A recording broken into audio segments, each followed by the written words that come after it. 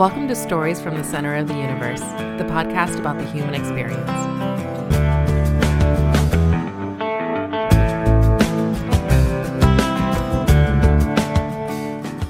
All right, Bobby Al-Razai. Did I say it correctly? Al-Razai? Very well, very well. How's it going? Right. I have to tell you the truth here. I asked Kevin Flippin how to say it about an hour ago, just to make sure I didn't completely botch it up. So Bobby, welcome to the Center of the Universe. Great to have you with us. Thank you. Thank you for having me. Yeah, looking forward to it. We connected to you through Tim Clark, and I was reconnected to Tim through Kevin Flippin. Tim's been on, Kevin's been on. Now I have the opportunity to talk to you. I'm really looking forward to it. And I should say that you and Tim are brothers-in-law. Yes. Tim married your sister. Yeah, and I told him not to take her too far away from me, and he picked her up and went to North Carolina. Right. He's almost like a state and a half away kind of thing. Yeah. Because you live in Northern Virginia, right? Or is it D.C.? Northern Virginia. Yeah, I'm in Centerville right now. Very cool. Now, you were not born in the States. You were born overseas. Where were you born? I was born in Iran, in the capital city in Tehran. You left at the tender age of 9 or 10? Is that right? Yeah, 9.5, 10-ish. It was 1979. It was a year I remember quite well because I was 10 years old at the time. So before we talk about leaving Iran, let's talk about what it was like living in Iran as a 7 or 8 year old kid. From the little bit that I do remember, it was pretty cool. Of course, I didn't have any frame of reference as to how else life could be, like most people. But Tehran was an urban city. I remember the hustle and bustle. We lived in the suburbs, but it was still kind of busy there. And I do remember, car rides and trips and going downtown on the weekends. Well, in Iran, the weekend is Friday. So Friday is the day that most people are off from work. And I remember, Friday nights going out with my parents before my sister was born, and a little bit after she was born too. But we used to go out, to restaurants with friends, and I had some little friends of friends of theirs who had kids when we were knew each other and would run around and play. So it was it was an urban city, hustle and bustle. Everything you would expect from any other major city. Major hotels. Did you know about anything outside of Tehran? Not too much, no. Just a little bit of access that we had through to like television and some non-Iranian programming. A lot of American programming that I do kind of remember, but I don't know. Some of it might have been British, and I just didn't know. But that was the extent of it. We used to go to the movies and things like that. I distinctly remember my mom taking me to see Godzilla when it first came out. So I thought that was pretty cool. I can't remember what year it was, but it was the first one. Yeah, the original. Yeah. Yeah, the original, not the remix, obviously. But yeah, outside of that, I didn't know much. Yeah, in the 70s, there was no internet. So you had television, movies, and I guess games in the house to entertain you. But no internet distractions. It was actually, people are tired of me saying this, but I really enjoyed growing up in the 70s and 80s. Yeah, it was nice. You have to kind of figure things out, and everything wasn't laid out for you. And like you said, there's no internet. So, if you wanted to do something, you really had to have an interest in it and pursue it, as opposed to just sitting at home and kind of Googling it nowadays. And, so yeah, it was a good time. Very cool. What did your parents do for a living in Tehran? My mom was an educator. She was a teacher and an administrator later on when I can remember. And I'll tell you a funny story about marbles later on, or whenever it comes up. Okay. So she was worked in the school system, and my dad worked in the import and export business. So he was always, taking trips and going out of town and things like that. So. Very cool. So when you were 9.5 years old, talk to me about the days and weeks leading up to that, did you know something was changing in your country in 79, or is it literally it all happened in a 1 or 2 day period? It seems like it happened quickly, thinking about it now, but I do remember some unrest and some, I guess, anxiety. I didn't know what anxiety was, but now when I look back at it, anxiety, from friends and family there. I do remember being out on one of our balconies at our house, playing like I normally would do every day, and all of a sudden I started hearing a lot of car horns being blown. Usually, when you're in a celebratory type of way. So all the cars were honking their horns and things. I'm a kid. I'm like, I don't know what's going on. And later on, I found out that that's when the Shah had actually left the country. He had, decided to leave because his life was in danger. And the people were celebrating, unfortunately, in hindsight. But at that time, they thought that was the best thing ever. So I do remember that. I don't remember the timeline as to how long it was before we kind of got our things together. But I do remember some of the processes. So the Shah left, and then you and your sister and your parents left days later. I'm not sure how many days it was. It may have been a few weeks while they kind of got things together. I do remember going into my room and seeing a lot of my things packed up in boxes. And I knew that we were, leaving to come to the United States. And I remember there was a big box that a bunch of my toys were in. And at the time I thought that was the box that we were going to take with us. My toys, in addition to whatever else. I didn't realize we were just going to leave with a couple of suitcases. So I thought this big box of toys was the toys that my parents had planned on bringing for me with us. So I opened it and I started to repack it. I remember, saying, "Oh, I want this. I want to take this with me." So I kind of like unpacked it a little bit and repacked it and put a couple of other things in there. But unfortunately, none of that stuff made it out with us. But I do remember that. Did you speak Farsi or English in your house? Farsi. My parents, even before any of this happened, while I was in elementary school, not elementary school, but in school, my parents made me take English classes after school. So there was just a handful of kids that stayed after school when everybody else went home. And there were a couple of English classes. So I remember taking English classes and wondering, why do I have to take English classes? I just want to go home with, when everybody else goes home. But I didn't really learn English. It didn't get far enough where I could have a conversation. It wasn't conversational, but I guess it set a good foundation. But the one word I remember always trying to spell was exercise. I don't know why that stuck with me all these years, but I remember a test, a spelling test, and exercise, and that always stuck with me. But yeah, so I did take English classes, but we didn't. No one knew how to speak English in our household. Did your mom anticipate that you guys would eventually live in America at some point, or was it just she thought it was a good idea because English was being spoken throughout most of the world? Yeah, I think that's what their thought process was, that it's kind of a universal language, and it'll be something nice for me to learn. So the Shah, was he elected democratically, or was he basically like British royalty, like the royal family in Britain was, say, hundreds of years ago? Was it more? It was family lineage sort of thing for the Shah? Yeah, it was definitely royalty. Yeah. Okay. And then essentially he was kicked out of the country. Yeah.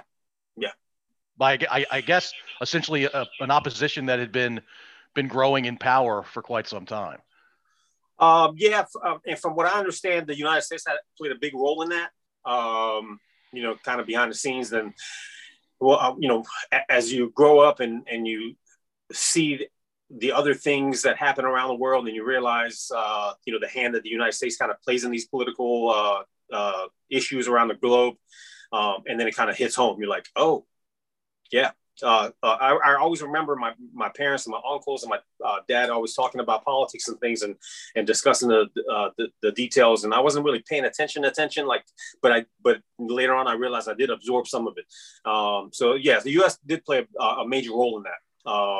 And from what I understood, just like 90% of the conflict around the world, it had something to do with Iran's oil reserves and hoping to get access to a cheaper, oil prices. From what I understand, I could be completely wrong, but that was, the main reason they got involved and kind of encouraged the Shah to leave, even though the opposition was growing in Iran. But the Iranian military was one of the strongest in the region and had been for decades. So if the Shah wanted to, do something against the citizens, he could have easily shut it down. But I remember my mom telling me that there was some discussion and that the Shah had decided, these are my people. It would be wrong for me to harm them in any way, just so I can stay here and stay in power. And if they want me to leave, then I'll leave so that I don't have to hurt or harm any of them through military action. So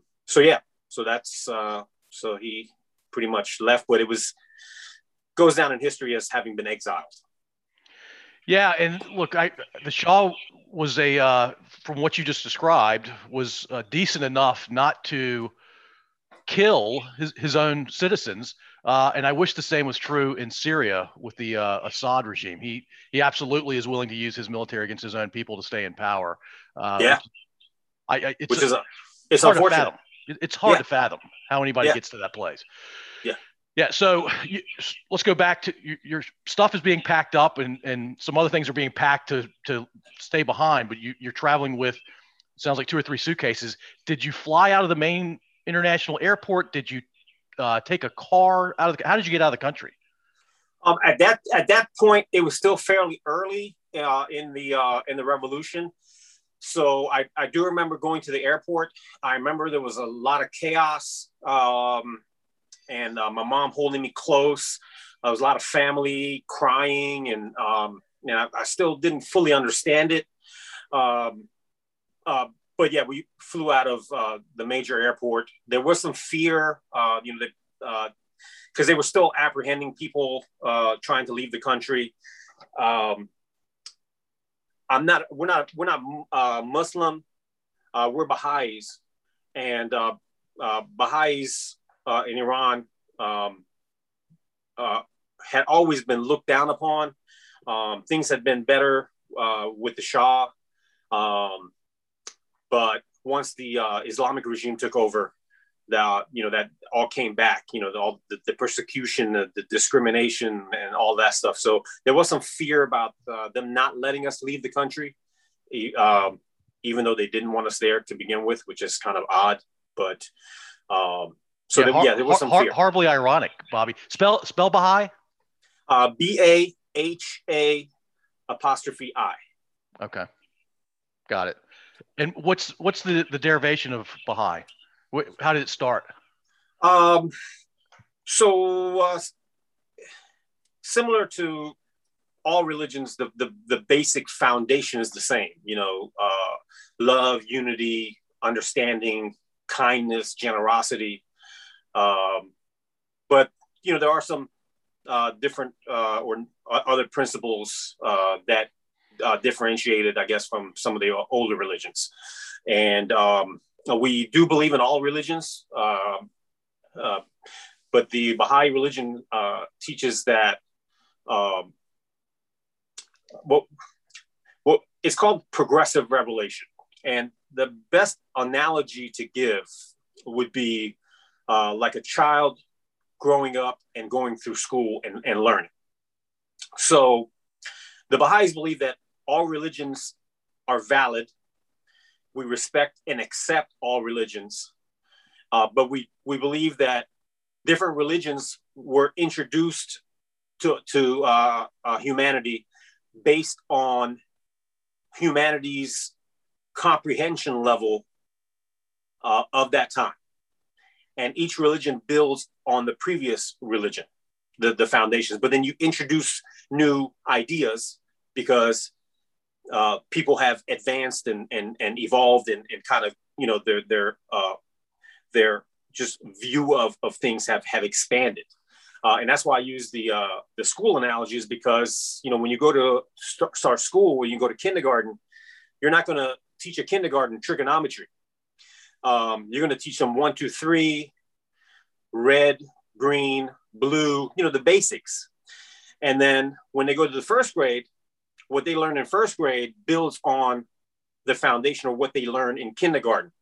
And then when you go to second grade, so as you advance, your teachings, your education advances based on your ability to comprehend them. And that's the way we view religion, and why, every 1,000 years or so, a new religion is introduced, because humanity has evolved to a point where they can accept, maybe more than anything else, new ideas. How far back does Baha'i go? It started in 1844. So it's fairly new. And that's why Muslims don't view it as a valid religion. And that's why the persecution and the discrimination was happening. They just didn't respect it as a valid religion and said that it was fake and it was a cult. And they labeled a lot of the Baha'is as traitors or spies and things like that. Did it start in Iran? It did start in Iran, yeah. Okay. And how many practice today around the world? I don't know the exact number, but it's quite a bit. It's it has spread out throughout the entire world. It's on every continent. I don't want to say a number and be wrong. I'm sorry. Yeah, it's all good. Yeah, but it's a significant number. Not significant if you compare it to Christianity, for example. But for it to be as new as it is per se, it is a significant number. Yeah, and every religion seems to have a central figure to it. Is there a central figure for Baha'i? Yes. The name of our prophet is Baha'u'llah. Okay. And he lived in Iran? Yeah. Since it started there? Yeah. He, because of the negativity, the persecution and everything, he was banished from Iran. He was imprisoned for many years. Then he was exiled to different countries because his followers kept growing. But the exile was kind of a blessing in disguise, because had he not been exiled, he wouldn't have been able to find new followers in other countries. So, they did it to be cruel, but it actually helped the religion to grow. Yeah, cool. So let's go back to, you're in the airport. Your mom is clutching you and your sister. Your dad, I'm guessing, was trying to figure out how to get you on a flight out of the country, and you intended to make it to the States as your sort of next permanent destination. Is that fair, or is there a different plan? No, that was a plan. Now, it wasn't completely unplanned because we had family here already. My aunt, one of my dad's sisters, they had moved to the U.S. a few years earlier, and when I try to think of when they came, it's funny to me. I guess it might not be funny to anybody else, but I think of Star Wars, because I remember my dad coming to the U.S. to visit them. This is before the revolution and all this chaos happened. And he brought back a Star Wars Darth Vader watch for me. So it had to be around when Star Wars came out. So 77, 70, somewhere around there. 77, 78, yeah. Yeah. So roughly about a year. But the reason my aunts and uncle came to the U.S. was because one of my cousins was diagnosed with leukemia. And he went through all the treatments and he could, in Iran. And they said that, we've done all we can. And the next best place to go is the United States for treatment. So they moved here for him to go through his leukemia treatment. Unfortunately, he ended up passing away. And because he was buried here in the United States, they stayed. So, and that's how we ended up here, because we had family to come and stay with temporarily until we figured out what was going to happen back home. So Tehran, you probably stopped somewhere in Europe on the way to the U.S. Did you land in D.C. or New York? I think we landed in Seattle. Oh, Washington. you went the other way. I think so. And the reason I think, and I could have easily asked my parents, but I remember them saying we just landed in Washington. And I was confused because I was thinking, then why do we have to catch another flight? Because we're going to Washington. But they were telling us we're going to Washington, D.C.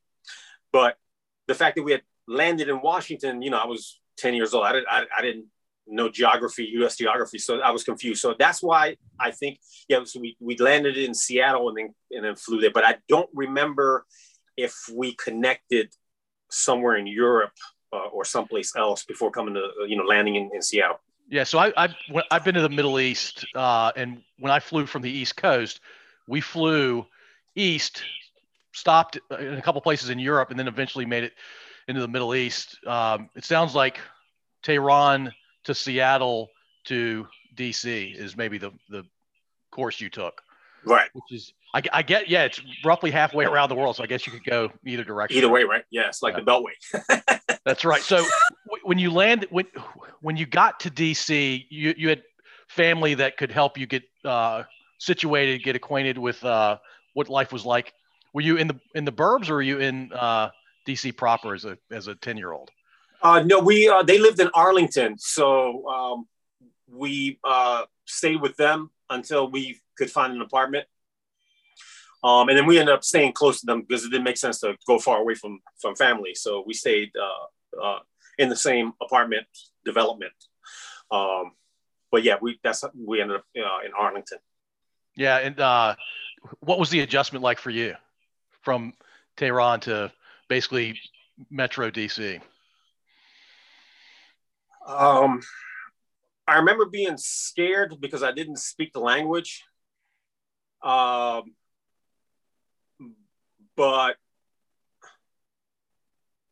I think I adjusted fairly well. Made some friends. I enjoyed going to school. And I remember initially having a difficult time communicating with my friends and kind of, getting my point across to them. Just a couple of kids that I had met in the neighborhood. But we made it work. We played, and, sometimes it was almost like sign language, but I didn't really know, so it was like trying to explain to them with hand gestures and things because I couldn't verbally explain things. But overall, I don't remember. I don't have any negative thoughts or memories about that time. There were some issues in school where kids would pick on me, especially during the Iranian hostage crisis, where some kids would push me around and say, bring our hostages back. And I'm like, dude, I'm like 11 years old. I have nothing to do with this. That's crazy. But 11-year-olds are not very worldly, Bobby. No. And I couldn't, I didn't have the president's phone number to call him and say, hey, can we get the hostages back? Because I'm having a hard time here at school. Yeah. So, that whole go back to your country and go to where you came from. I mean, unfortunately, 40 years later, people still say that to people. But really, yeah, I experienced it. I mean, they don't tell me to go back, but with the whole immigration and right. Go back to your country, go back to where you came from. Not realizing that everybody's an immigrant here. The only true American is the American Indian. Everyone else is either an immigrant or a descendant of immigrants. But that's absolutely right. Try to explain that. Yeah, it's we're not very good at our own history here in this country, typically. Yeah. So, when did you become fluent in English? That's a good question. I don't remember. Were you in high school, middle school? No, it was way before then. Yeah, I was probably so when I came here, I was in fourth grade. I came in like in the middle of the school year, fourth grade. I think by sixth grade, I think I was pretty pretty well able to communicate. I remember being in ESL classes, and being pulled away from the main class and taken over to the ESL area or the ESL room, and learning English with other kids who didn't speak English, Spanish and Asian and all kind of demographics. But I don't remember how long it took me. It was definitely way before high school. It didn't take me long. Farsi's not similar to English at all. There's nothing similar about them, right? Nothing. The alphabet is completely different. It's not like, German or Spanish where the alphabet is the same, but you just kind of got to figure out what means what and what the accents mean. The alphabet is completely different, as you know, the Arabic alphabet. And then we write from right to left, as opposed to, the English language where it's left to right. So it was a complete change for me. Yeah, it's I can't imagine trying to learn Farsi as a 10, 11, 12-year-old kid. I couldn't imagine. But you got to do what you got to do. Necessity is the mother of all kinds of things, right? It is, yeah. Yeah. So were you super well integrated into what was going on in your neighborhood, in your school, or were you kind of kept at a distance socially and from a society perspective? Did you feel like an American at some point in school?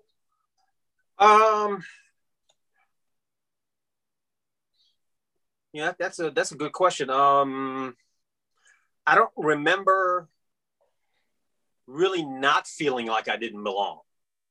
And I don't remember when I made that switch to I'm Iranian to I'm Iranian American. But I really never really felt out of place per se, with the exception of those couple of incidents, where kids would pick on you. But yeah. And I guess a part of that was the diversity of Northern Virginia, even at that time, even though it's a lot more diverse now. But I remember, I had like 3 best friends that lived in the same apartment complex. One was African-American, one was Filipino, and the other one was German. And of course we had, other friends, but that was our little tight group. So I didn't really feel out of place. I think my buddy who's Filipino may have been born here. And even my German friend, I don't remember exactly. Yeah, but yeah, we just all kind of got along, and I don't really remember when that transition happened where I felt, I never really felt like I didn't belong. I didn't attach American or anything else to it.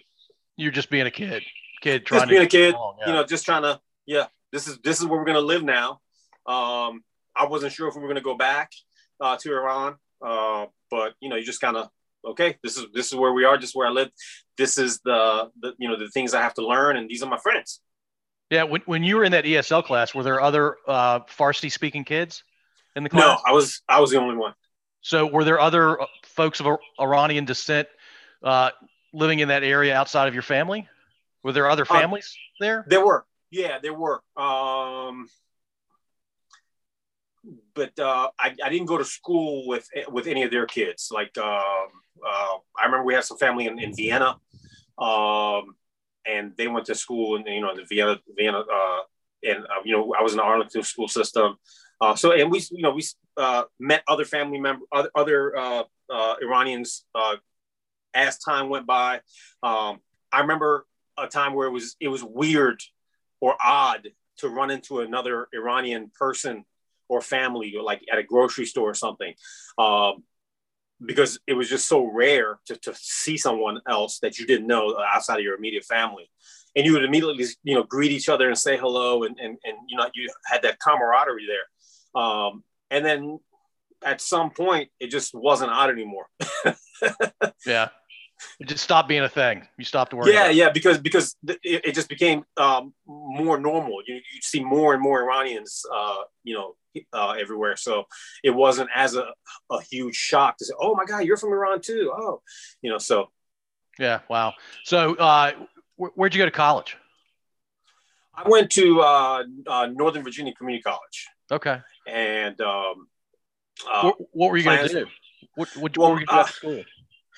I studied computer programming, and I unfortunately never finished because I got involved in DJing, so that took me, distracted me. Now that I look back, probably wasn't a good thing. Well, hold on. Let me pause for our listeners here because they won't see the video. Your background is a legitimate background, and you've got 2 turntables. It looks like. Yeah. One of them you can't see in the. I can adjust that. Yeah, you gotta have 2. You have 2 turntables. It looks like you can spin up to what, 4 vinyls at a time? Depending on the equipment you have, but 2 is really all you need. Really all you need, yeah. Yeah, and then you have to have what appears to be hundreds, if not well over 1,000 albums behind you in shelves. Oh yeah. Well, this I'm in a townhouse right now. I can give you the quick run, but the records you see behind me, roughly about 3,000. Oh, that's a ton. It is a ton, but wait till I tell you how many I own. Okay. My total collection is somewhere in the neighborhood of 40,000. Wait a minute, 40,000 vinyl or 40,000 vinyl plus CDs plus any other form they come in? It's all vinyl? 40,000 vinyl, yeah. Oh my gosh. How many are there duplicates in that, or they're all unique? There are duplicates because the style of DJing that I do, a lot of times we use duplicates because we go back and forth between the same song and repeat certain phrases, or the break in the song. I predominantly spin hip hop. And we do call it doubles. There's the funny saying that, real DJs have doubles. And mainly that's because of the singles, because the hip hop industry and culture, aside from the albums, was heavily based on 12-inch singles. Initially, because when a musician, when an artist put out a song, they may not have had enough songs to put out an entire album, but they want to put out a song, so they would release a single. The single would typically have the album version, which had uncensored version, clean radio version, and an instrumental version. And then it may have had an acapella where it was just the vocals, and then DJs would manipulate that. So you would take the vocals from one song and mix it over top of an instrumental from another song, and kind of create your own, be creative and create your own song out of it. But the reason you needed the doubles was because you wanted the instrumental and you wanted the vocal version, and you would go back and forth, and then you would mix the instrumental in, and then you would bring the vocals in. So it gives you a little bit more flexibility and creativity to have 2 copies of it. But as far as albums, for the most part, I have singles, 1 copy of the albums. But a lot of the 12-inch singles, for DJing purposes, you would have to, get doubles. Yeah, the singles had an A side where the what they thought would be a hit or what they hoped would be a hit was on the A side, and then they had an accompanying song on the B side. Yeah, and the B side, and usually the B side was better. Because the record, the record execs have never known what's good. Right. Yeah. Sort of the George Costanza from Seinfeld, do the opposite of what the execs want to do, and you probably will end up in a good place. Yeah. Exactly. So wait a minute. I just want to say this: 40,000. Even if you assume an average of $10 per album, that's a lot of money. That's a lot of money. Yeah, it is. It's a lot of money. It's a lot of money. It's a collection that I've built over the last 40 years. But yeah, it's a lot of money. So you were still a kid in school when you started buying albums, sounds like. Yeah. So I started in high school when I would save my allowance money. And just go to Waxy Maxie's or whatever local record store was in our area and buy whatever they had. And as I got older, I would take the metro or the subway to DC and go to Tower Records because they had a much larger selection there. And that was and then there were record stores in DC that specialized in music catered towards DJs. So the majority of their selections were singles as opposed to albums, that people would buy just to listen to at home. They catered to more of the DJ clientele. So they had a lot more singles. So then we traveled to DC, save up our money. And, it was go to DC and buy as many as we could afford. Like a kid in the candy store for you. Oh yeah. Still to this day. Anytime I travel, anytime I go anywhere, I'm always Googling local record stores. There aren't that many as there were when you and I were kids. No, not that many, but they are starting to pop back up. They are popping back up. Record sales have increased or have surpassed CD sales year after year for the past several years. So a lot of record stores. Now, they tend to be more used records than new, but a lot of artists are releasing their music on vinyl again because they realize that, people want something tangible that they can hold in their hand. And, you make a little bit more money doing it that way. And a lot of artists now release things independently. So it's not, so they make more money that way. MP3 I might like one song and give you 99 cents, but I'll buy your whole album is, $25, $30. Yeah. Nostalgia is pretty powerful too. My 17-year-old daughter is really into 60s and 70s classic rock, especially British rock. And she's got 3 milk crates of vinyl today. So she's headed to 40,000, I think, by the time she's your age. Oh, possibly. Man. Yeah. She loves vinyl. Her jaw would be on the floor right now if she saw what you had behind you. And that's less than 10% of what you got. That's less than 10%. Yeah. If you take what I have back behind me, which is about 3,000, multiply roughly about 13. If you multiply by 13, that's how many records I have. So which is why I don't have it here in my townhouse, because it wouldn't fit. It would look like an episode of Hoarders. You need 12 townhouses. I need 12 townhouses right now. Yeah. So. That's great. So when did the idea of DJing become a thing for you? So it was in 83, 84-ish. So when we first came to the United States in 1979, one of the first or the first rap song that I heard was Rapper's Delight, and which was huge in 79. It was released and was huge. And I heard that on the radio, and it was unlike anything I had ever heard in my life. And I was like, what is this? And I immediately fell in love with hip hop. And I remember not knowing how to speak English properly, but I could sing that song word for word from beginning to end. And it was a 7-minute song. The original version of that song is like a little over 7 minutes. So that kind of kicked things off. And when breakdancing became popular in the early 80s, I was into that, and of course the music was heavily influenced by hip hop and everything out of New York. So I got into breakdancing, and the music that we wanted to dance to wasn't readily available on commercial radio where you could just record it. I mean, we were recording other stuff on the radio on our cassette decks and playing it, but that kind of music wasn't readily available, and so we would go to the record stores and try to find, things. And that's how I started my record collection. Initially, I was buying, rock music. I have some Van Halen, some Iron Maiden, AC/DC, stuff like that. And then as I got into hip hop, I started buying more. And like I was saying, I save up my allowance, go buy a couple of records, and then I would record the songs on a cassette tape and take it to school with me. And we would play it on our boom boxes, and we would practice breakdancing after school. And then we started to do some shows at school. Like they would ask us, "Hey, you want to come and do dance routines in the talent show?" And we did, and it was obviously a hit because all the kids were loving it. And we were practicing different routines and things.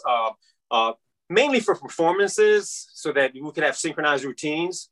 But back then there was this thing called, it was competitive. So there were crews in other areas that were also doing the same thing. So if you ever came across somebody and they challenged you, you had to be able to hold your own, or as a crew. And I remember being in a couple of, crew battles where, it was us versus them, and all these kids around. It was an amazing time. But I would record these songs for these practices, and then we would do it for the talent shows, and then any kind of show that was at school that would ask us to perform in. We do the intermission at like for plays in school. Through that, just getting into breakdancing, I got into graffiti art, so I became a graffiti artist. And you get in trouble for that?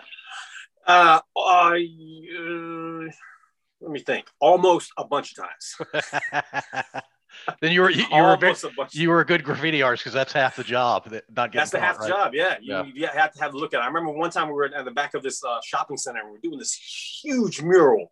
And it was like 3-4 of us, and each one of us decided we're going to take this section, and we're just doing a huge mural and writing our names and, full color, not just a tag. The tag is when you just quickly write your name and get going. But we're doing pieces, art, pieces. They call it pieces, but it's because it's called, piece of art. Right. And we had a guy looking around the corner, and he came running. He's like, the cops. And as soon as we look over, there's these guys, like, it reminded me of Chips. They were on their motorcycles, like on Chips, right? The policia. It was a break in the fence that separated the back of the shopping center and the apartment complex that was there. So we all ran through there, hid, and different, kind of split up. I don't know why we knew to split up. That's like borderline criminal as a kid to know you got to split up. And I remember hiding in the laundry room and waiting because the police were walking around asking the kids, "Have you seen anybody coming around here?" And then we changed clothes so that we did, if somebody identified us, we wouldn't look the same. And then we all went like different directions, and we're like, all right, we're going to meet back at home, but you go that way, I'm going this way, you go, and we split up. And it was a close call, but we pulled it off. And they weren't going to pursue you on foot. They wanted to stay on their motorcycles, I imagine. Well, they did pursue us on foot, but they couldn't get through that fence as easily. So by the time they got out there to question people if they had seen us, we had already found good hiding places, and went into like apartment buildings. Or like we hid, like me and another friend of mine, we hid in the laundry room. My parents are probably going to listen to this and be like, "What?" The statute of limitations are way gone, I imagine. Way gone. Like, what are they going to do? They going to punish me? Sounds like it was well over 30 years ago. I'm pretty sure the statute's like 5 years at most. Yeah. Yeah. Thankfully. Yeah. Yeah. So wait a minute, breakdancing. What was your best move? So my signature move was doing a handspin where you put your arm on your stomach and you balance yourself on one hand, and you would spin on one hand. Well, because I was a graffiti artist, and because we were always trying to be creative and have one up on the next person that might challenge us, I decided, you know what? Let me take a spray paint can with the top on it and see if I can balance myself on this can of spray paint and spin on that. And, if you've ever, handled a can of spray paint, the top isn't attached, it turns. Right. So, and you got to kind of force it to come off so it doesn't come off easily. So it worked perfectly. I was able to practice it and balance myself. So that was my signature move, to balance myself on a can of spray paint and spin indefinitely without falling over and everything. And then I remember at one of the talent shows, they said, "Hey man, you should do it on like a Coke can." I was like, cool, but it had to be empty. So then you had to balance yourself pretty well so that the can, because if you went off to the side slightly, the pressure would crush the can and you would fall over. So I mastered that. And those were my specialty moves. So I could spin on an empty can of a Coke can. And back then it was pretty impressive, I must say. I'm guessing you can't pull off your signature moves these days. No. I think that the can would crush immediately, partially from sloppiness and extra body weight. How old were you the last time you did that move? I think it was not too much later than high school. So late teens, I would say. Yeah. Yeah, it sounds incredibly hard. I can't imagine, even when I was a lot lighter than I am now, being able to pull that off. That took a ton of practice, right? Yeah. I crushed a lot of Coke cans, in the process, but not a big deal. But yeah, we, but we, like I was saying, we literally practiced every day after school. Different moves, because like there were no internet. There was no internet, so we couldn't. And there were no schools for this. There weren't any. I mean, right now you can sign up for a dance class. It may not be breakdancing, but they're breakdancers that will teach you. You can go take DJing classes. So you can take all kind of. A good buddy of mine who's a longtime graffiti artist teaches graffiti art to people that want to learn. We didn't have any of that. We saw it on music videos. We saw it on TV. There was a documentary that came out called Style Wars. I don't remember. I think it was like 83. And it was all about New York graffiti. And that just blew our mind. So we would look at the imagery, even with the music, we would listen to the songs and listen to the DJs scratching and the sounds it made. We really didn't know how that happened. So it was just a lot of practice, a lot of trial and error, and kind of figuring it out as we went along. So it was definitely a process. Do you have any pictures of your art? Let me see. I have a t-shirt that I did. It's airbrushed. I did it years later. For our listeners, Bobby is fetching a cool shirt. Wow. That's gorgeous. Yeah, that's really pretty. Thank you. You did that by hand. I did this by hand. This is my airbrush because on a t-shirt, the spray paint nozzle would be too wide to shrink it this low. Right. So I did it with an airbrush, but yeah, I could replicate this with spray paint on the wall. So thank you. You're talented, man. Thank you. Nice. Thank you. All illegal stuff, like partially illegal stuff. I'm talented in the arts of break dancing's always been legal, but definitely not. Yes. Wasn't widespread back when you were doing it. No. How you talking about your crew? How big was your crew? How many folks were in it? A good 4 or 5.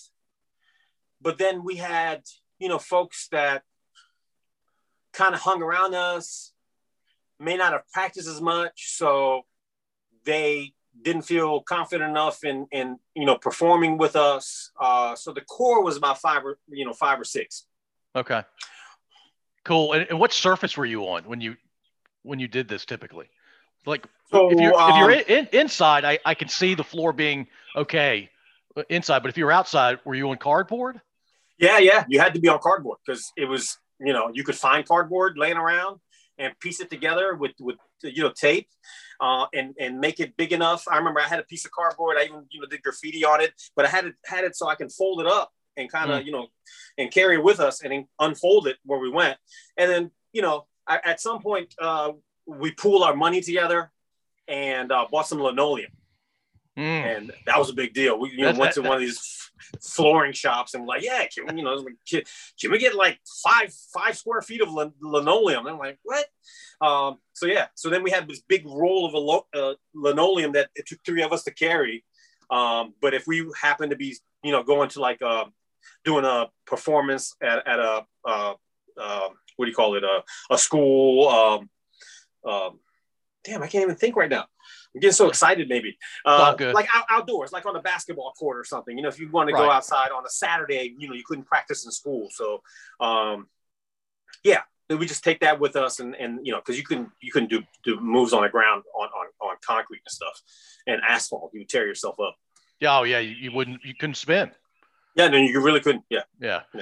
So, do you remember your first DJ gig? Yeah.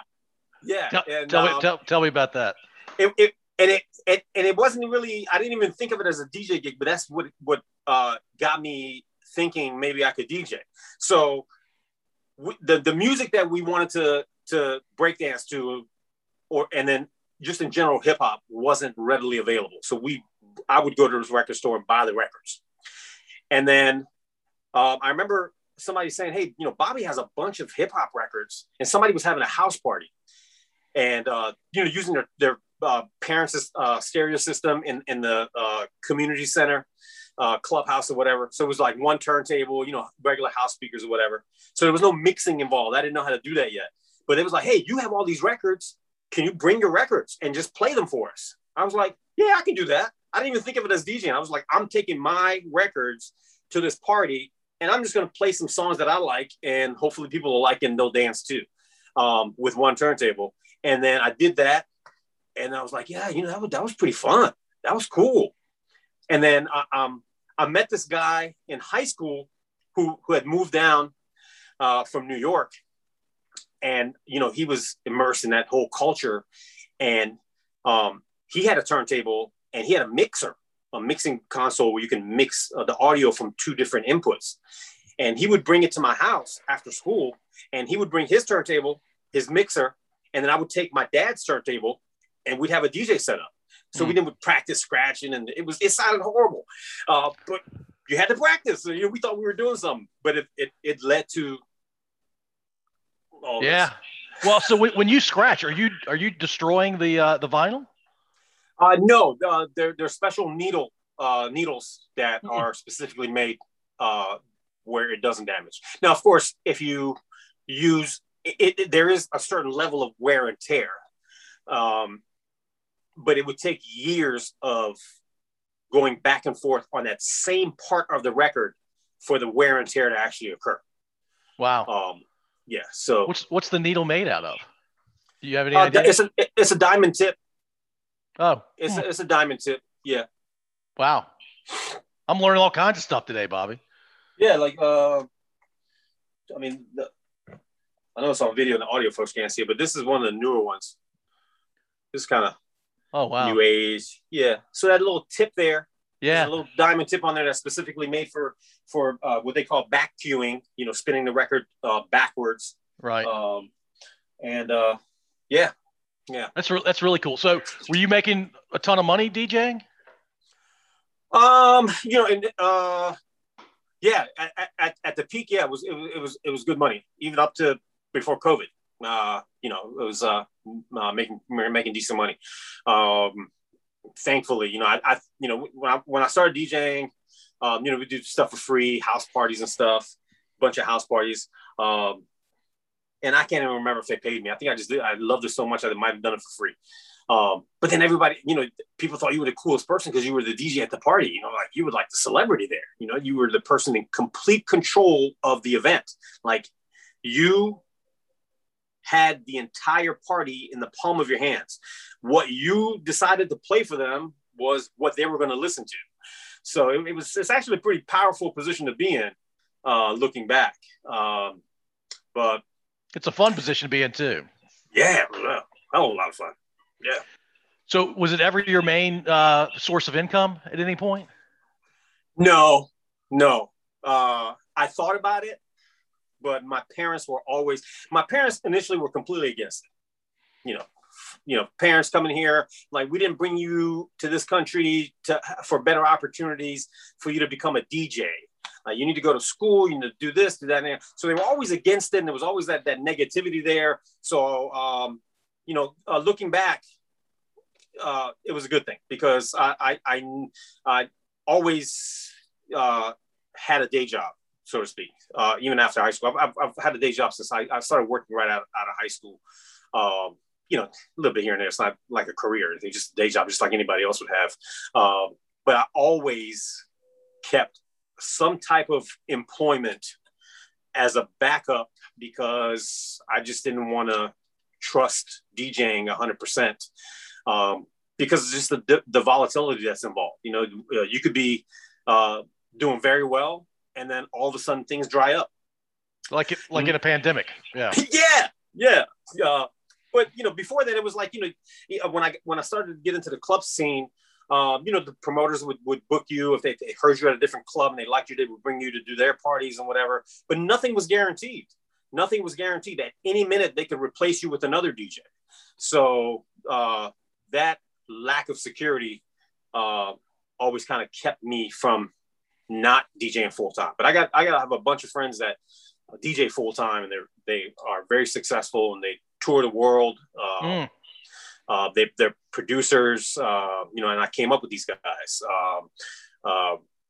And if you saw one of their if you saw one of their tour dates, it's amazing. Like, one night they're in London, the next night they're in Dubai, 2 nights later they're in Japan, and they just travel the world and playing dance music, and it's just amazing.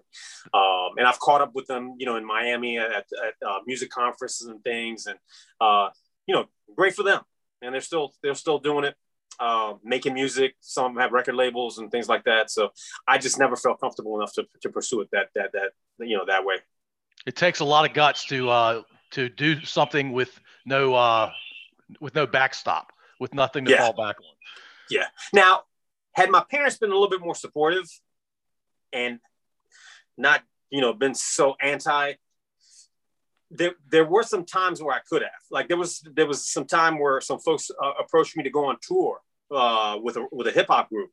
It was a local artist, but that's how you expand and meet people.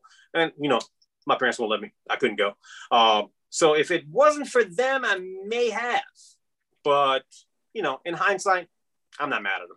Are your parents anti? Well, they cared about you and loved you and wanted things to go well for you. It probably felt super risky to them. Of course. Yeah.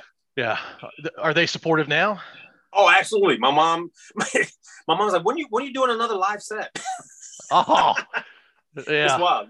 Yeah. My dad's like, encouraged me. Like, hey, when you playing this? There was a couple of times my dad was like, hey, a friend of mine has this bar in Arlington. Would you be interested in playing there? I'm like, this is like completely different from like 25, 30 years ago where you were telling me, you better not do this. Now you're telling me to go work with.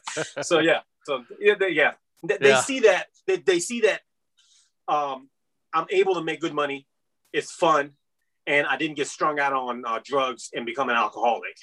Yeah, and probably their biggest fear, that I would get into the wrong crowd and start doing drugs and be laid up in an alley somewhere. So when they saw that that didn't happen, and I'm making good money, they were like, then they were supportive and encouraging. But they always said, make sure you have health insurance. Yeah, it's the same thing my wife says. I want to go do things that where I don't have health insurance covered by a company, and she's like, "You can't leave your current situation. You won't have health insurance." I'm like, "You can pay for it yourself. You don't have to have a company do it for you." But it is a lot more expensive when you're an entrepreneur or doing something on your own. Absolutely. Yeah. Well, it's a good lesson for parents. If your child enjoys it, is passionate about it, and it seems to bring fulfillment, then I think it's okay for parents to let their kids fly in that direction. But yeah, drugs and alcohol is definitely a concern, because there are those nightmare stories in the entertainment industry. Oh, yeah, and that late night, dark clubs, loud music, that's where that whole scene flourishes. Right. So what's your what's the day job or your main gig? What's that typically look like for you? What are you doing now? Right now, my day job, since I'm not DJing anymore because of COVID for the time being, I work for a GW hospital, and my position is kind of like not really administrative, but my title is patient family liaison, and I work with the surgical department. We average pre-COVID, we averaged anywhere from 60 to 75 surgeries a day, Monday through Friday. So my responsibilities was to maintain the communication level between the operating rooms. You have 18 operating rooms at GW. The communication from the operating rooms, the recovery room, and the patient's family in the waiting area and family. So all that communication, goes through me, and I pass that along. And I also, take care of consultations with the surgeon when the surgery is over. I connect the surgeon with the families. A lot less now because the traffic is not as much in the hospital because of the limited capacity or limited number of visitors that are allowed now. But that's basically my job. So it's like a patient advocate would be the best way to sum it up. Do you have to share bad news with the patients or the patient's family? No, fortunately, no. the surgeon always speaks to the family when they're finished. So they always come down and speak to the family. So they would pass along any information. But fortunately, in the 11 years I've been there haven't been very many instances where they had to give bad news to families. Of course, there are, emergencies and trauma is what we call when they come through, gunshot wounds, stabbings, domestic violence, things like that. And those cases aren't planned. When I say, fortunately, the majority of, I would say 99.9% of the planned surgeries that we've had that I've been, during the time I've been there, we haven't had to pass along any too much bad news. But with those traumas, it does happen, unfortunately, a lot. Yeah. So tell me about your most fun or biggest, or the one you remember the most fondly out of your DJing gigs. Like, have you played in front of thousands of people? I have. Yeah. That's wild, man. Initially, when I first started playing for larger crowds like that, you get butterflies. That whole butterfly in your stomach. It's real. Like, you start to get nervous and you tense up, and it's like, and I don't like to eat before a large gig because I don't want to have food in my system and have get nervous and have to go to the bathroom or eat. It just freaks me out, so I don't eat. And my wife makes fun of me, and my sister used to make fun of me, and they're like, just eat something. I'm like, no, I'll eat afterwards. And that's probably why DJs end up eating breakfast at 4:00 in the morning after their DJ gigs, because you don't eat anything beforehand. But it's the butterflies, you get nervous, and then once you kind of get into the groove of things, you see the crowd dancing and having a great time, it kind of goes away. But then the next time it comes right back. But I can't remember it just all of a sudden just stopped happening. And I stopped having butterflies. Just became kind of a normal thing to play in front of large crowds like that. And it kind of went away. What's the largest crowd? Probably about 3,000 to 4,000. Wow. Is that outside or is that inside? No, it was indoors. Yeah, it was a indoor. The one I'm specifically thinking of was at UVA. It was a college party, and it was this big area that had, and it was. There were other ones, but this is the main one. When people say large crowds, because there were some fun stories and things that happened, and different DJs and stuff. So it kind of stuck in my mind. But it was indoors. I have done some outdoor events, but nothing like stadiums or anything like that. But those DJ buddy of mine that I was telling you about, they have played in stadiums where you have like 15,000, 20,000 people. And so, like, the top 10 DJs in the world, some of those guys? Right now, probably not. But about 15, 20 years ago, there were a handful of them that I knew. Yeah. Wow. That's crazy. Yeah. Some were nominated for Grammys. Some of them, if you're in the music scene, folks may recognize some of the names, but some of them may not necessarily be household names. Got it. Yeah, 3,000 or 4,000 people at UVA is like 15 to 20% of the student population. It was a huge party. It was great.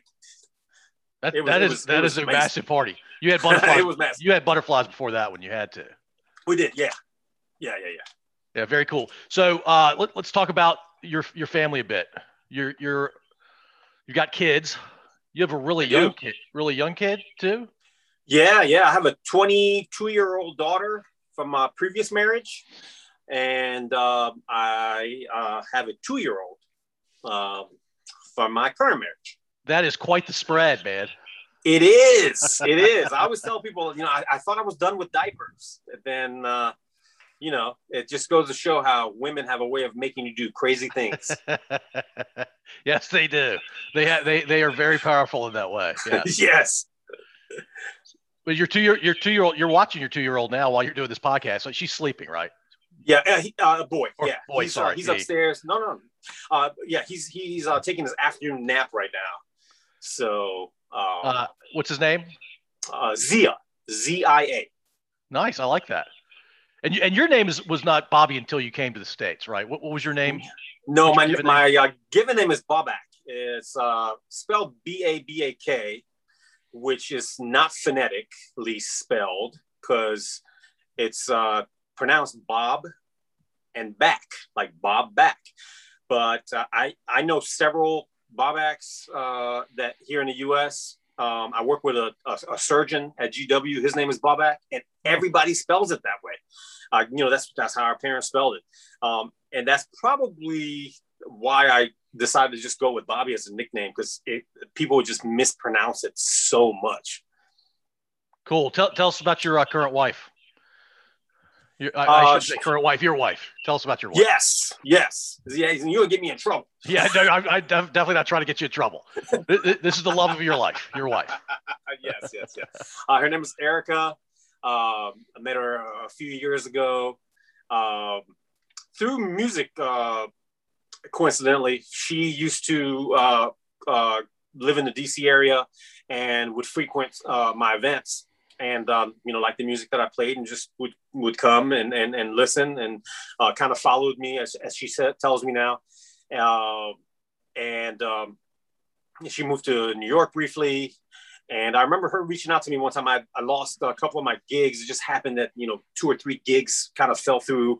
And there was a period where I wasn't DJing. And she actually reached out to me. And we had never met. And she was like, hey, I followed you for years. I appreciate what you do.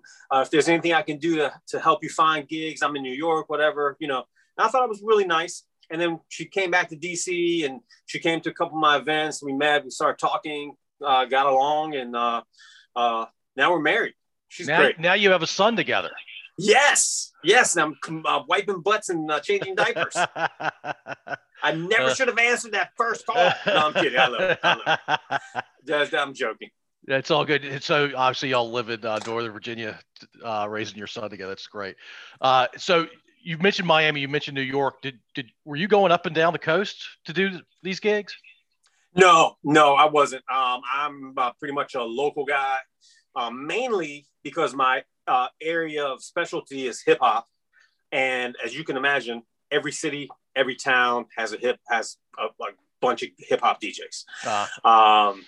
So there wasn't a need for me to travel outside of this area to necessarily play what their local DJs can play. The difference between the hip hop DJ culture and the dance music DJ culture is years ago in the 90s and 2000s, a lot of the dance music DJs, the electronic dance music, I want to say EDM is the abbreviation, but EDM doesn't always, right now, it has kind of a negative connotation because the music is so watered down, but that's another story. But electronic dance music, like house music and techno and things like that, those DJs tend to also produce music. So they had a higher probability of getting booked for overseas and out of town gigs because of the music that they produced. So even though another DJ could play it, it just made more sense. It was more appealing to the audience that, hey, this is a super popular song, and the DJ that produced it is going to be DJing tonight. So that's one of the main differences why dance music DJs toured a lot and still continue to tour, and hip hop DJs for the most part don't. Now, of course, there are some A-list hip hop DJs like Questlove and Jazzy Jeff and a host of others. Not, no disrespect to the list is so long, but those guys, get booked for out of town gigs a lot, and they travel a lot. But for the most part, the average hip hop DJ typically doesn't.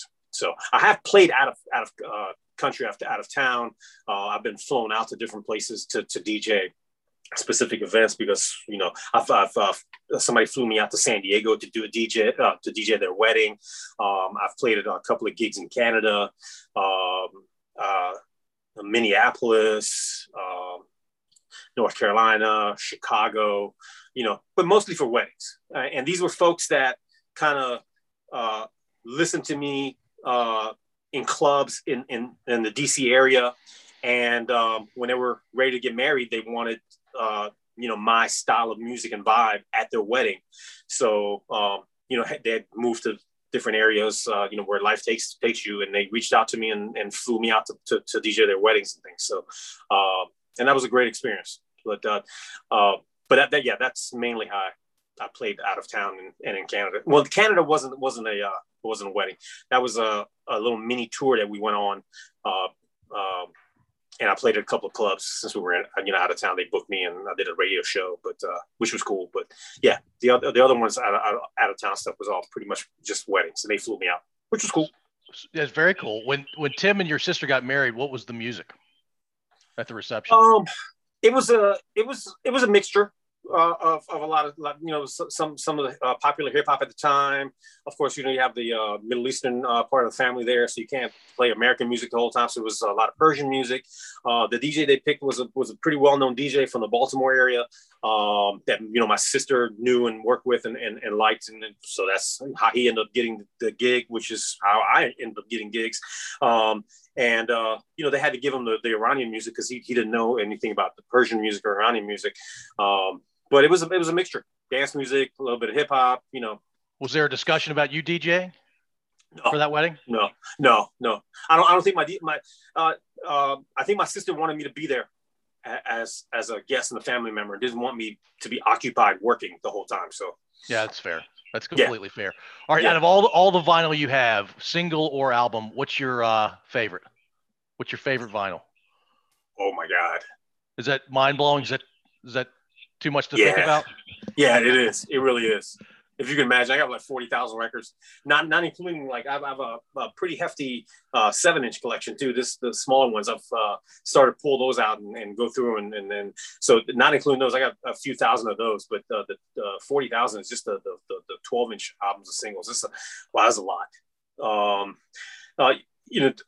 Hip hop has taken me on a type of a musical journey because hip hop samples a lot of soul and jazz music from the 60s and 70s. So listening to it and wondering where those sounds and melodies came from got me into a lot of the music from that was sampled. And not necessarily like I was already in disco and soul music and things like that. I like that, but it introduced me to jazz and a lot of music that was recreated and sampled for the song, but they weren't necessarily songs that you could always play at a party or an event, but they were really nice songs. A lot of the melodies are taken from love ballads, just because the singing and they kind of chop it up so it's not sometimes not recognizable. But that whole art of sampling old music kind of took me in those directions. So I have a lot of 70s jazz and 60s and 70s jazz, funk, and soul albums. So it's really hard to pinpoint one. Yeah. Do you have all of Run DMC's albums? Every last one of them. I was crazy about Run DMC when they exploded, man. I couldn't stop listening to them. They were amazing. They were amazing. Not only were they hip hop, but the sound had a fusion of rock and roll in it, which was new and different at the time. So yeah, I love Run DMC. I still have some shell toes Adidas over here somewhere. Maybe not the one. Oh, look, you'll appreciate this. For our listening audience, Bobby has left his laptop and he's grabbed. What have you grabbed here, Bobby? This is a shell toe Adidas. But check it out. Are you kidding me? Jam Master Jay. That's Jam Master Jay on an Adidas shoe. Oh my gosh! How did you get your hands on that? Oh man, I was in a sneaker shop a few years back, and it was there, and I was like, yo, I gotta have this. So that couldn't have cost that had to cost more than $50, man. It did. I'd rather not say because my parents and my wife might be listening. See, I have a picture of Jam Master Jay on the tongue. Yeah. On the inside. Dude, man. Wow. So if you were to say which one of your sneakers is your favorites, this would probably be the one. How much are you a shoe guy too? Do you buy a lot of shoes? Yeah. do they all fit in your townhouse? No, not as bad as the records. Not as bad as the records. I could probably fit the shoes here. I have probably maybe about 50 pairs here that's out that I have, I can just go to grab and put on. I have, a couple of pairs that I've never worn before. That's all. That doesn't sit well with people, Yeah, but yeah, I don't know what it is about. I guess it's all tied up, intertwined in hip hop. Like a lot of DJs are also sneakerheads. So, yeah. How many pairs do you have total? Total, I probably in my collection. I always tell people I'm a sneakerhead on a budget. Because my emphasis has always been, I got to go get this record. Oh, this new record came out. So all my money's always gone towards music. But sneakers, occasionally I'll go and buy something that I want to have and have to have. And then, just kind of spiraled out of control a little bit. But maybe about 110 pairs, somewhere around there, which sounds ridiculous to the average person. But like a real true sneakerhead, the kind of person that like camps out at the sneaker shop before they open to buy something like 2 days ahead of time because it's limited quantities. Those guys will have a couple thousand pairs. The secondary market's crazy for shoes. Oh, it is. It's insane. It's insane. Like even now, like I know people that buy and sell shoes. Nike will release a limited edition of something.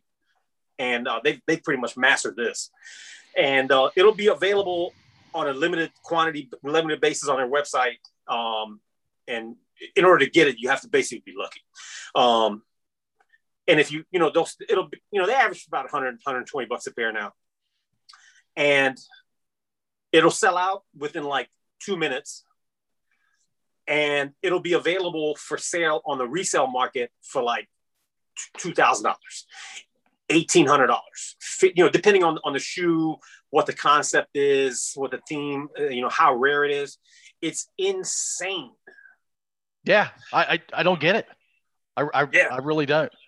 But I can't spend that. I love sneakers, and if I had the money, I would probably spend it on something that I want just to have. But it's a little outrageous. But then again, I have 40,000 records, so that's outrageous. Wait a minute. Is there anything else that's outrageous in your life, like vinyl and shoes? Shoot, man. I think I blame my dad a little bit because he was a collector. He collected little knickknacks here and there. When we were in Iran, he collected keychains and matchboxes. Random, right? So I remember seeing these collections. And when he traveled on business, he used to always bring me something back, some kind of toy or something, because I'm little. Like, what else is he going to bring me? My mom would take care of the clothes, I guess. He would bring me, and he got me into Matchbox cars. So I had a huge Matchbox car collection in Iran. And you left it there, didn't you? Most of it. I managed, those little cases that you could put the Matchbox cars in? Yeah. I managed to bring like one or two with me. I picked my favorites, because my dad had bought these for me, so they were all very special to me. But the majority of it is, yeah. So are you ever going to sell any of the vinyl, or are you going to leave this earth and the vinyl's going to stay in the family kind of thing? Nobody in the family wants it. That's the problem. Well, maybe your 2-year-old does someday. Maybe. Now, and my daughter has gotten into vinyl in the last couple of years, and similar to your daughter. And when we could go out comfortably and safely out on the weekend, sometimes we go to a record store and kind of like flip through records, and I buy a few things, she buy a few things. Now she orders a bunch of stuff online. And she came and picked out a few of my things, like, she's like, oh, you have that Beyonce album? When she was a little kid, she didn't know about Beyonce, but now she's older. She's like, oh, I'm like, yeah, I have a copy of it. She's like, can I borrow it? I'm like, yeah, but make sure you understand it's borrow. Like, I'm not giving you anything. So she may want some of them. My son may want some of them. I have told my daughter on numerous occasions that if I die, and this was before I got married and had another kid, I told her, if I die and you sell my records, I'm going to come back and haunt you. So wait, from your perspective, it needs to stay in the family forever.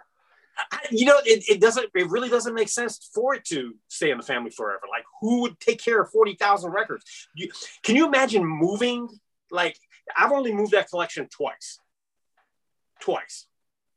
When I got married the first time and when I got a divorce. Because I had to make sure that those were safe. I didn't want to come home one day and then be out in the front yard. So it's a major undertaking. It's a major undertaking. Like these 3,000 records that I have here, I brought from my apartment. And then when we got married, when we moved to this townhouse, I had to move these. These, I think, took about 45 or 50, like those U-Haul boxes. Yeah. U-Haul makes these boxes that are perfect for vinyl. They're not made for vinyl, but it's like a little over 12 inches wide and maybe about 15, 16, maybe 18 inches. Perfect for vinyl. Took like 45 boxes. To move 3,000. So it would literally take a tractor trailer to move 40,000. Or maybe two. Yeah. This is another funny story about these records. My wife wants to live somewhere tropical. And I love being around water. I love the ocean. But I told her, I said, there's no way I'm going to put my record collection near that much water where there could be a tsunami. And salt water is puts salt in the air, and that salt is not good for most things either. That too.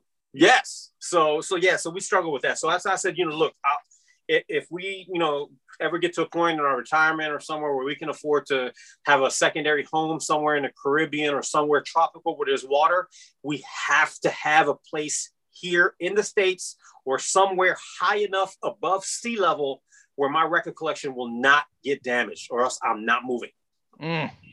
So how many people before today knew about how many albums you had or how many vinyls you had? How many people? Yeah. Like in my family or a total? How many people knew that you had such an immense collection? It's crazy. I had no idea you were going to tell me 40,000 vinyls today. I think most of my friends knew. Okay. And within the DJ community, a lot of my friends know. My parents definitely know. Not everybody has seen it. But if anybody, has ever come to my parents' house or something like that and go in the basement, some family, some very few people have seen the collection. But in person. The 3,000 behind you, what are the dimensions of top to bottom and all the way left to right? What is that, like 8 feet by 10 feet? 8 feet by maybe 15-ish. That's a good question. 8 feet by 15 feet, and we're only seeing the super narrow side of the vinyl, and it's packed. It's packed, yeah. It's packed. And I have stuff all over the floor too. I'm kind of calculating, but I mean, in the video, you can see 4 sections. You see that top section. There's 4 sections. Yeah. This shelving unit that I use, that I have, all my other records in, you can have up to from floor to ceiling is 6 sections. So here I have some on the 5th row, but the bottom row is just kind of hard to get to because this room is small and I got other stuff stored in there. So I don't have the full setup, but where the bulk of my collection is, it's actually six sections, tall, and then, Wow. Do other DJs have that much vinyl? Or you may have a world record on your hand, Bobby. No, there are a lot of DJs that have large collections like this. I don't know how many, but the 2 DJs I mentioned earlier, DJ Jazzy Jeff from Jazzy Jeff and the Fresh Prince. Yeah. He has an immense vinyl collection. He's a producer also, so he has a lot of stuff that he bought to sample, like a lot of the old jazz and soul and funk that I was talking about. So so there are DJs like that. But in the area that I like, within my group of folks, I may have more than all the DJs I may have the record in the DC area, but I'm not going to say that 100% because there may be some unknown DJ somewhere, or even a well-known DJ that doesn't, that they just have as many records as I do and they just never talk about it, because there's a lot of, because if you think about it, vinyl was the only way you could DJ at a certain point. Right. Properly in a nightclub. You could, there were no CDs. CDs weren't invented yet. And even when they were, dance music and things like that, they weren't making CDs and the equipment weren't readily available. Now you can DJ with MP3s. I do it too. Unfortunately, I prefer vinyl, but it's a necessary evil. Right.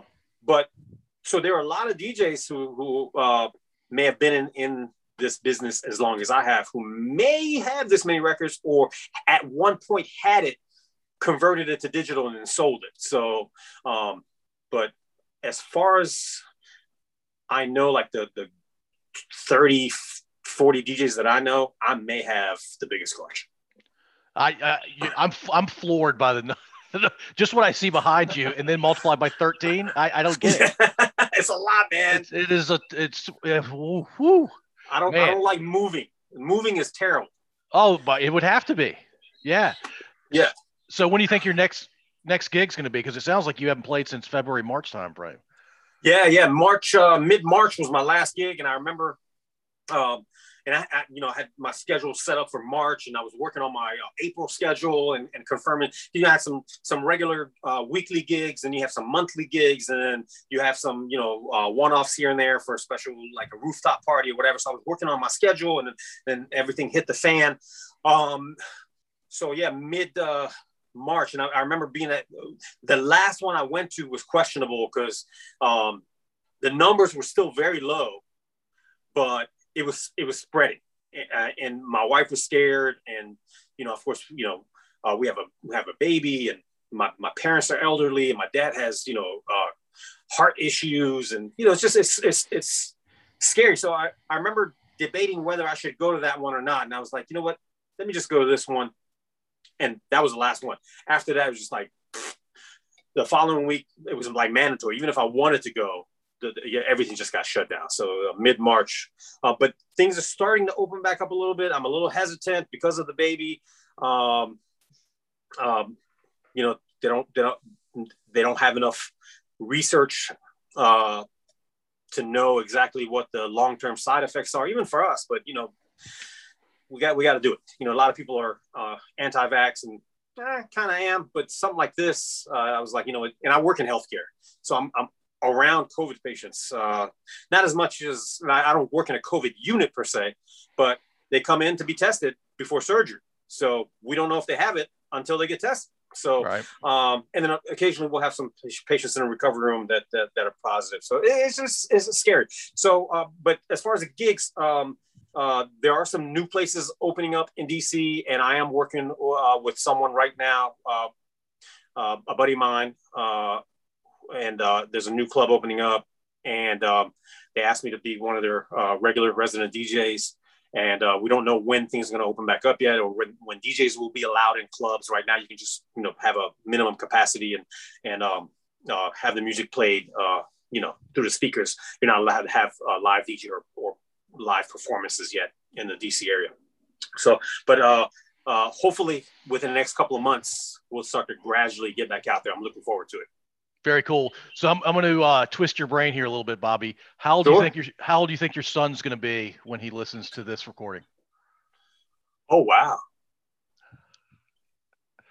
It's not next week, right? No, because he won't remember. But my wife is really good about making sure he learns about both the American and Iranian cultures, and just very family oriented, and is really big on like culture and family history, and just everything family. She's very family oriented, and from that perspective, I can see her maybe playing this audio or video for him when he's maybe 9-10 years old enough to appreciate it, possibly. But he probably won't truly appreciate some of the crazy things we've talked about till, late teens or early 20s. Yeah. And he'll probably listen to it a few times, maybe every 5 to 10 years kind of thing. Right. Yeah, very cool. Well, hey, Bobby, it's great having you on. I really appreciate you doing this with us. I learned more than I expected to learn today about you. The good news for me, I think, is I will never purchase a single vinyl for the rest of my life, and you've got 40,000. Wow. You got to buy. You have to buy some for your daughter. I will buy them for my daughter. I will not buy them for myself, though. Very, very cool. Hey, Bobby, just do me a favor. Hang on for a second while I stop the recording. No problem. Thank you very much for having me. Yeah, no worries, man.